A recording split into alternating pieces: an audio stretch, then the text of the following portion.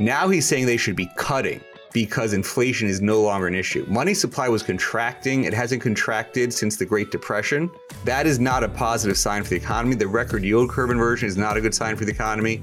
They're looking at wrong data. They should have been looking at what's happening in the housing market and said we had double-digit inflation in 2021 when they were saying inflation was transitory. Now it's going down, not just declining as a rate, actual prices declining. I'm Chris Hill, and that's Jeremy Schwartz. He's the Global Chief Investment Officer at WisdomTree and co-host of the Behind the Markets podcast. On top of that, he's the co-author with Jeremy Siegel of the latest edition of the best-selling book, Stocks for the Long Run, which just happens to be Robert Brokamp's favorite book on investing. So, Bro caught up with Jeremy Schwartz to talk about how market data from more than 100 years ago has insights for investors today, the case for international stocks, and handling cash as interest rates rise. One quick note, this conversation was recorded before the Federal Reserve's meeting on Wednesday. Let's start with just the fundamental premise of the book. And the reason I love the book so much is the breadth, really, of the topics, right? It's a history book, an investing guide, an economics primer. It goes through the major booms and busts over the last 100 or so years. Even touches on one of my favorite topics, safe withdrawal rates and retirement. But the foundation of the book, as you might guess with a name like Stocks for the Long Run, is that the stock market is the place to be. And the book has data going back to 1802 and shows that stocks have returned anywhere between 6.6% and 7.1% after inflation over multiple longer-term holding periods. And the consistency is actually rather remarkable. So what explains that? Are there fundamentals behind that? Is it GDP growth, dividend growth that explain why the returns in the early 1800s are similar to the returns of the late 1900s? And why should we expect that to continue? That is a lot of great points in that opening question, Robert. I mean, there's so many points you hit on. I mean, the first, that sort of the 6.7 to 7% real after inflation return. We're in a time of high inflation, people concerned about inflation. Stocks have been the best long-term hedge against inflation. I mean, that's one of the central conclusions from the book. Bonds, traditionally when we wrote the first edition, there was no TIPS bonds that actually give you that inflation kicker. So bonds have had a 35-year period with negative returns because they didn't have high enough yields to compensate for inflation. Stocks never had a 17-year period where they had a negative after inflation return. So stocks have proven to be some of the best long-term inflation hedges. Very important point. Some people have called that 6-7 type number Siegel's constant. People referred to that because of the long periods he shows of how constant that return is. Now, and you asked the right question of like, well, why was it that? Will it continue to be that? And we do say, hey, returns actually probably should be lower, not as constant as that 6-7. And you say, well, what drives that 6-7? There is a fundamental relationship that we point to often, and that is the PE ratio for the market. And I'll just make the analogy to bonds for a second. When you say, what does the TIPS yield represent? The TIPS yield is the current yield on after inflation bonds. What does that say for future bond returns? Well, you're probably going to get close to 1 as sort of your 10-year bond return. The yields and the TIPS are just slightly above 1 today. And people get that the higher the price goes, the lower the yield on bonds. And, that's a good start. The starting yield is a very great indicator of what your next 10-year bond return is, just sort of math there. Well, the analogy is very similar in stocks. It's the earnings yield. The earnings yield, which is the inverse of the PE ratio, is our view tied to the forward real return. And so, we do believe sort of the equilibrium, more long run neutral P ratio is higher. If you go back the last 150 years, it's averaged 15 to 16 to do medians or averages or what time period, but generally 15 to 16. Well, what's the inverse of 15? It's close to that 6-7. So if you actually get a 20, which is what we think is fair, and we talk through the factors that should justify a 20, well, that gives you a 5 earnings yield. And right, that's your sort of longer term return. Dividend yield is part of your earnings yield. Growth comes from the reinvestment into all that. But that earnings yield is what we think is, again, it's the after inflation real return. Earnings are, the companies represent real assets. You see it with its inflation season. Companies raise their prices as they see their costs increase.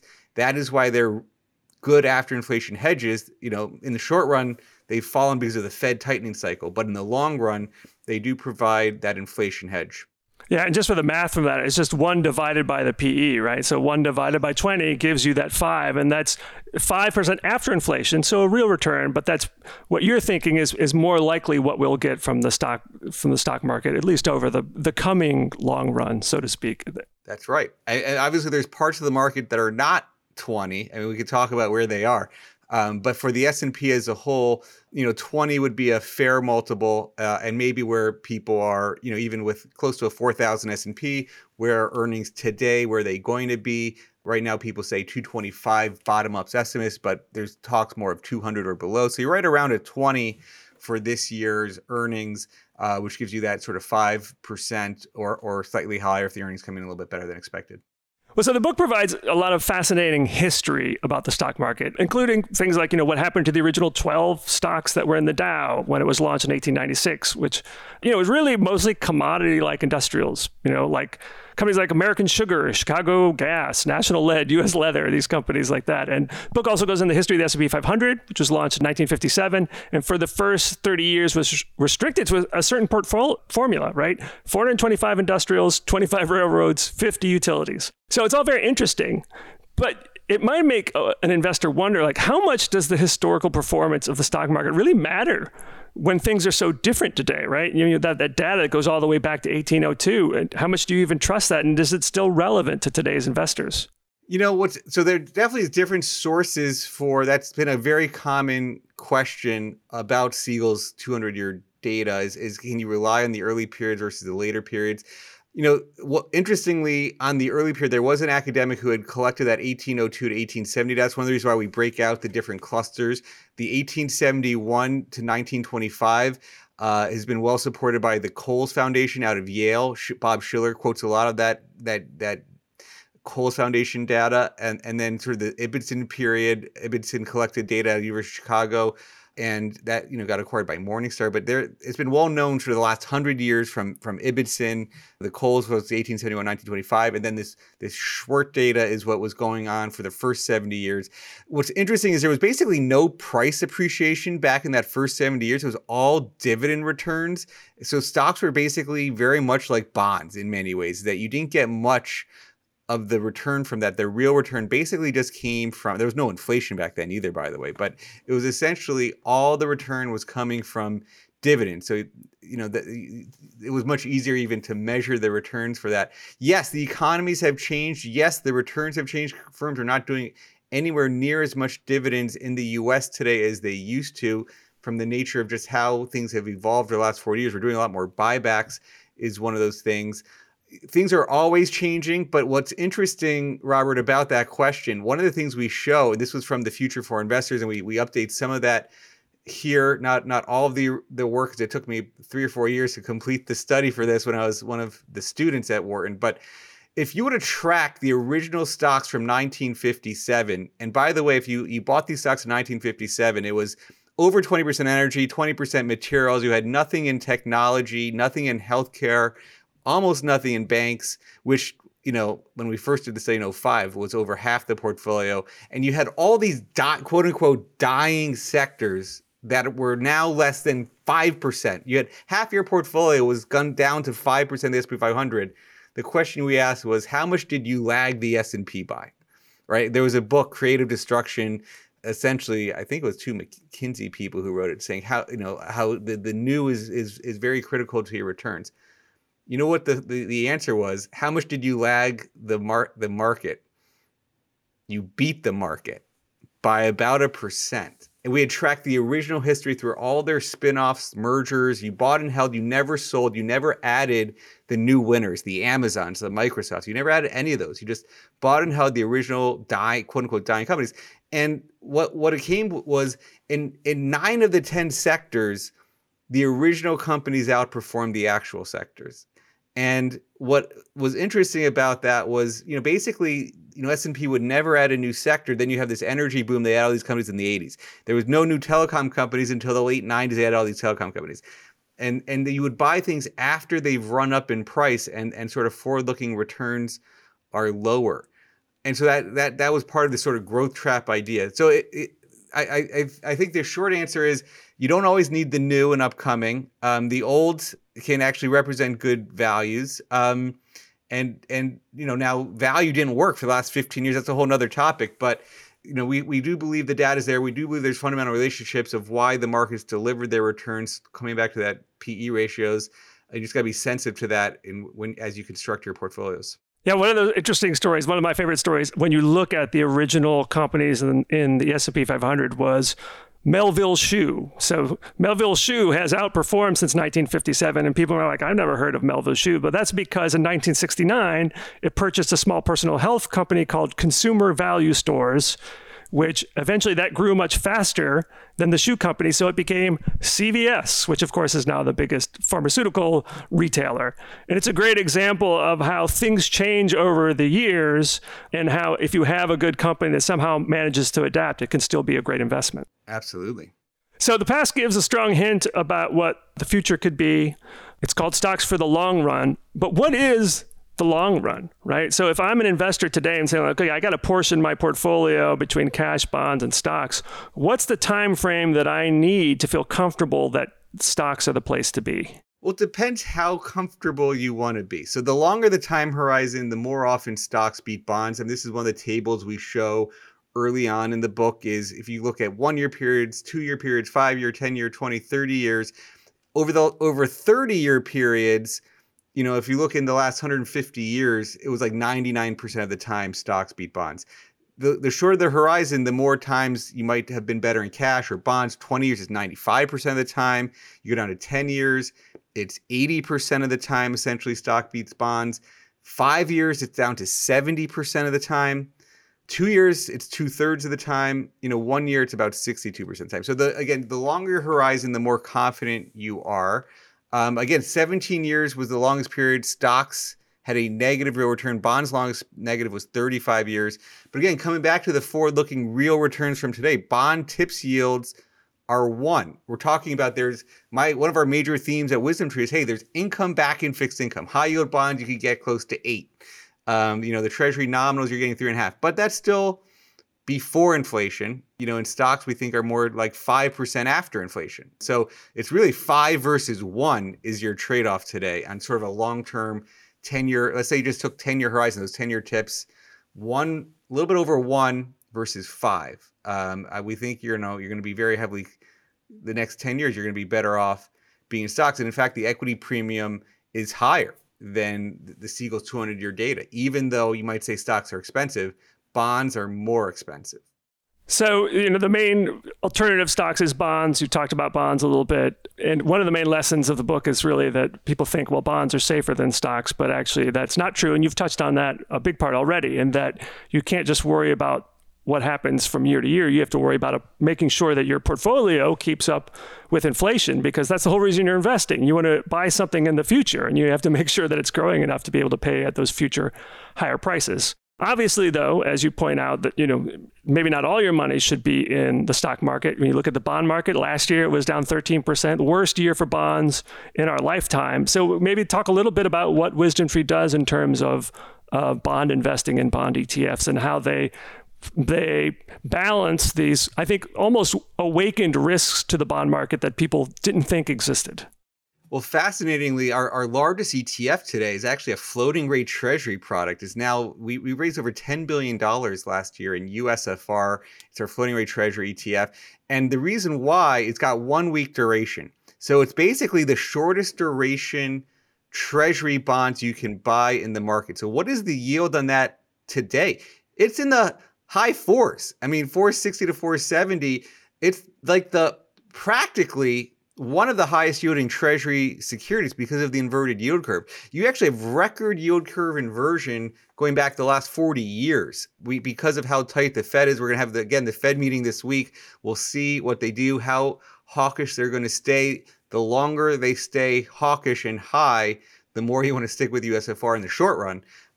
We do like high yield bonds over the longer run. That's definitely more of a Siegel position, is the hybrid between stocks and bonds. He's always talked about high yield.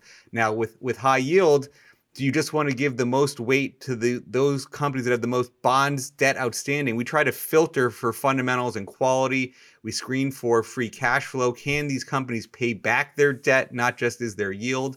So it's sort of like a quality screen on high yield. WFHY is our high yield bond ETF.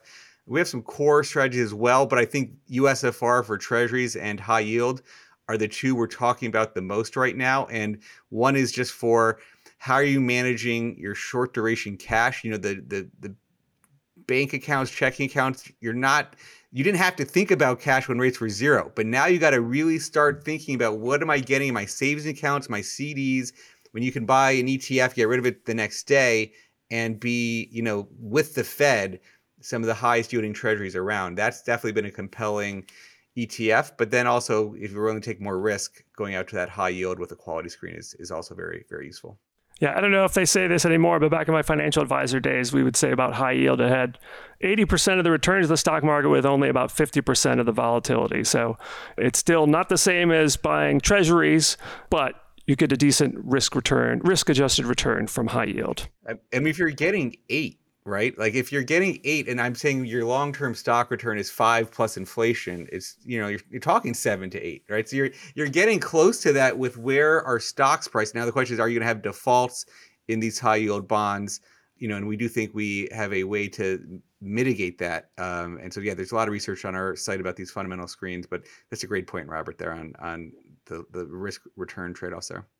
In the book, you have some of the data on the long-term outperformance of value, the long-term outperformance of dividend payers, and you talk a lot about how things sort of changed around the 1980s when companies did more share buybacks than dividends. So maybe talk a little bit about, are they the same? Is a share buyback a more tax-efficient dividend?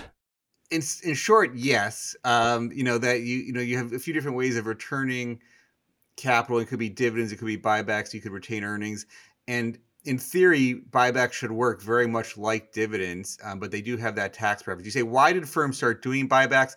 A lot of it comes back to tax laws and how we compensated executives. If you pay your executives in options, what happens when you pay a dividend? The stock goes down by the amount of the dividend. Your options become worth less. So the day Microsoft paid their first dividend, they canceled their stock option policy and started doing restricted stock. That's one of the stories we talk about when Microsoft paid its first dividend in 2003, I want to say. And so that it very much connected to executive compensation. We do the most stock options. That's why we do the most buybacks. I mean, that's very much a 1-for-1. And then there's other tax reasons. You could choose when you pay your capital gain versus, hey, everybody's taxed when you get the dividend. There is still a big investing group that likes dividends and prefers dividends. Buybacks are definitely much more noisier, more unpredictable. And there's still a lot of the option dilution that's coming where firms are issuing shares. And so you're not having net share count reduction. You'd like to see it lead to share count reduction. We actually did create a strategy that does dividends plus buybacks. And you can get 8 to 9% buyback. You'll say there is a group of stocks that think their stocks are really cheap, buying back a lot of their shares. But there is the demographic profile of the aging of the population that's looking for more income, and there is something about the behavioral tendency that people don't like to sell shares, even though you could create income by selling shares or creating cash flow by selling shares versus getting the income just off of the portfolio without having to sell shares. There is a preference for income in many people's portfolios. So, but in theory, yes, they're very similar. We've even gone after buybacks in a smaller way than we've gone after dividends, with sort of one single option versus the whole family. But we do believe that both are good measures of value. So talking a little bit more about what you do at WisdomTree and the book. And the book comes down on the side of indexing for sure, but also discusses some of the drawbacks of the way many of the biggest indexes are constructed. So WisdomTree specializes in what's called fundamentally weighted indexing. So for those who aren't familiar with it, explain what it is and how it's different and, maybe even better than indexes weighted according to market cap. So a few different things. I mean, one of the things that really appealed to Siegel on the value style through fundamentally weighted indexes, particularly the ones that WisdomTree did. When you create a value growth cut, you're creating an arbitrary cutoff is what is value, what is growth. And I just did a piece on our website. If you search for the surprising rebalance season at S&P, how you define growth and value creates these interesting cutoffs of what is growth, what is value, and how much discounts you are versus the market. It was a very strange rebalancing season from S&P where the cheapest sector, energy, all of a sudden became a growth sector and got removed from their value indexes. It's a real interesting look to go there. But part of that is because you're creating these cutoffs of what is growth and what is value. With fundamentally weighting, you essentially are going for, I'm going to own all the dividend payers, 1,400 of them, and weight back to the total dividend stream. So going from cap weighting, which is price times shares, to dividend weighting, the whole market, gets you very similar to a value cut type ratio. And actually now the S&P value indexes are only 1 point cheaper than the S&P 500, similar in mid caps, similar in small caps, where if you do a dividend weighted, you're like 4 points cheaper than the market in almost across the board. 3 to 4 points cheaper in large, mid, and small cap. You can get high dividend baskets that are 11 times earnings versus at 18 to 19 times earnings versus 17 for the S&P value. So right now there's record wide discrepancies where the high dividends are more value than even the traditional value indexes, which is sort of interesting of what's going on. But also that strange thing that happened with some of those other value indexes. But the main idea was anchoring back to total dividend streams or total earning streams, rebalancing once a year back to those versus price weighting, market cap weighting, which rides things up, rides things down, and then we'll have these arbitrary cutoffs of what's growth and value. I think one of the good points that was made in the book about the differences between market cap and fundamentally weighted is that with a market cap index, you never sell the stock. You just write it up and you write it down, as you said. Whereas a fundamentally weighted index will do, like, if the price gets ahead of the fundamentals, it might cut back on that stock. And then the reverse, right? If the price falls for some other reason than fundamentals, the index, when it rebalances, will actually buy more of that. That's a perfect description. I talk about that exactly all the time, is that once a year, you're buying cheap things that are falling relative to their dividends, selling what's getting rich. And people say, well, why don't you do it more often? And it comes back to that momentum factor. If you rebalance a fundamental index monthly, what are you doing? You're buying the losers every month. And momentum was a good strategy. You don't want to buy the losers every month. You want to have the valuation discipline correct for the longer term bubbles, longer term valuation mismatches. And you do help improve the valuations once a year, but not so that you're buying the losers every single month. And so that value is better to rebalance less often, very often than more often because of that momentum effect. So let's move on to international. And the last chapter of the book is basically a guide, how you should invest, roughly speaking. And one of the recommendations is that at least a third of your equity allocation should be international stocks, which, that's a tough sell these days, given what's happened over the last 10 to 15 years. So what's the argument for having about a third of your stocks in international equities? Often you say you should eat your own cooking. I'll say my 401k, which is 100% WisdomTree ETFs. So I do, we have our own ETFs available in our retirement program. So I, have a global allocation, 100% stocks for the long run. I've got a long horizon, and I'm probably half, if not more, in foreign stocks. Now, partly was set up global diversification. The U.S. has been rising in market cap weighted terms. Has been, I remember when we started WisdomTree, it was probably 50-50. Now, certainly S&P has been outperforming everything. So the cap weight indexes are approaching 60, if not more. And everybody tends to have a home country bias. But if you think about that valuation story around the world, the S&P is at 20 times. You can buy international value today at 9 times earnings and below. Our international high dividend is DTH, 9 times earnings, 11% earnings yield. I mean, that is a very different basket than the S&P at a 5% earnings yield. And if you think that valuation matters over the long run, the reason why S&P won, we had the tech champions, the tech darlings of the world for the last 15 years. Europe didn't have any of that. Well, and now you say, are they cheap for a good reason? We show a lot of research on even countries. The faster growing countries didn't often have the best returns. A lot of money chases that faster growing country. bids it up in price and sort of slower growing countries can actually win. I think that's what could happen in Europe, international, EM. You get small single digit PEs. The US was not going to go back to a single digit PE in our view. Brazil, double digit interest rates. Yes, it should have a single digit PE. The S&P with 1% real bond yield, not getting to a single digit PE. That's partly why I like global, but I also understand people say, the multinationals, S&P, Coca-Cola has a global business. I'm getting my foreign through Coca-Cola.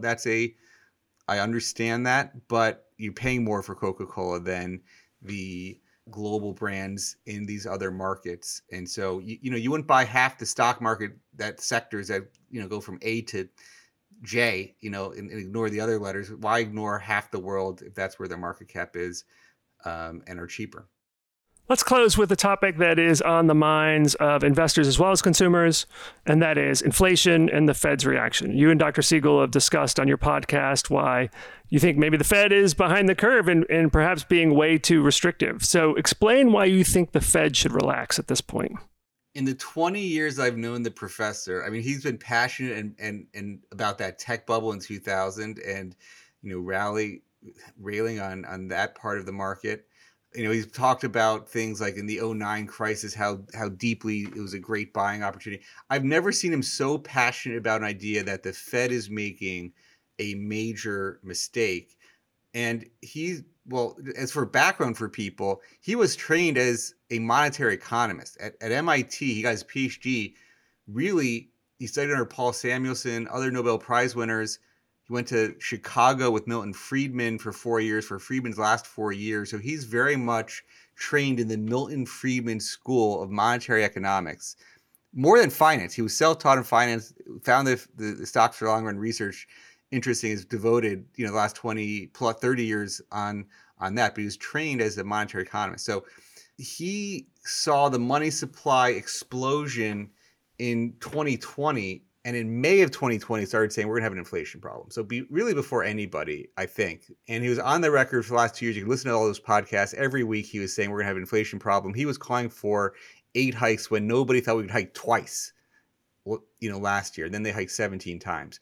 Now he's saying they should be cutting because inflation is no longer an issue. Money supply was contracting. It hasn't contracted since the Great Depression.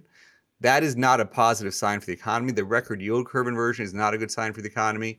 They're looking at wrong data. They should have been looking at what's happening in the housing market. Instead, we had double-digit inflation in 2021 when they were saying inflation was transitory. Now it's going down, not just declining as a rate. Actual prices declining, deflation. Not to 2%, prices declining. So this is a big, if they use different data, they would see that. And so, some of it's, hey, the trailing 12-month data versus what's been happening the last 6 months, last 3 months, what's going to happen for the next 12 months, not just the last 12 months. And so there's this real time and forward-looking versus backward-looking. There's the bad housing data that's impacting some of their views, and they say they prefer this bad data versus the real-time data, which is perplexing. The most perplexing is saying money supply has no relationship to inflation. That's the most frustrating part. Every time people ask Powell about the money supply, no relationship to inflation. That is just bad economics. We also don't like that he's trying to crush the workers who are trying to catch up with inflation. Hey, we created this inflationary problem, and now we're not going to let you catch up to inflation. You have supply shocks. A great example is, hey, we're going to grow a bunch of oranges. There's a drought, and there's no oranges. What's going to happen to orange juice prices? It's going to go up. What happens, and Powell was asked, what happened in the labor supply? There was a supply shock is what he said. Well, what happens when there's a supply shock? Real prices are going to go up. Wage prices should go up. And to not let them go up is a much more restrictive policy and a deeper recession than he needs to cause. He doesn't need to cause that recession. Inflation will come back down. And so that's a lot of key issues all wrapped in one. But basic view is that he's too restrictive and should be pausing after this meeting. He should be pausing this meeting. They're going to hike, but he should pause quickly and actually should be cutting pretty soon. Yeah, if someone wants to see an impassioned Jeremy Siegel, just look at when he was on CNBC talking about how the Fed is just being way too restrictive and has called really for maybe the Fed to pivot sooner than people expect. We will do that every week on Behind the Markets. You get us up-to-date commentary. We put it out in written form as well as the podcast form at WisdomTree.com. And again, the Behind the Markets podcast, you can hear them every week. So that'll be a continued theme until they change course.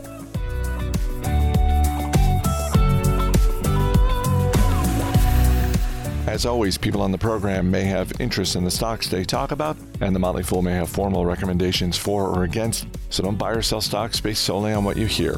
I'm Chris Hill. Thanks for listening. We'll see you tomorrow.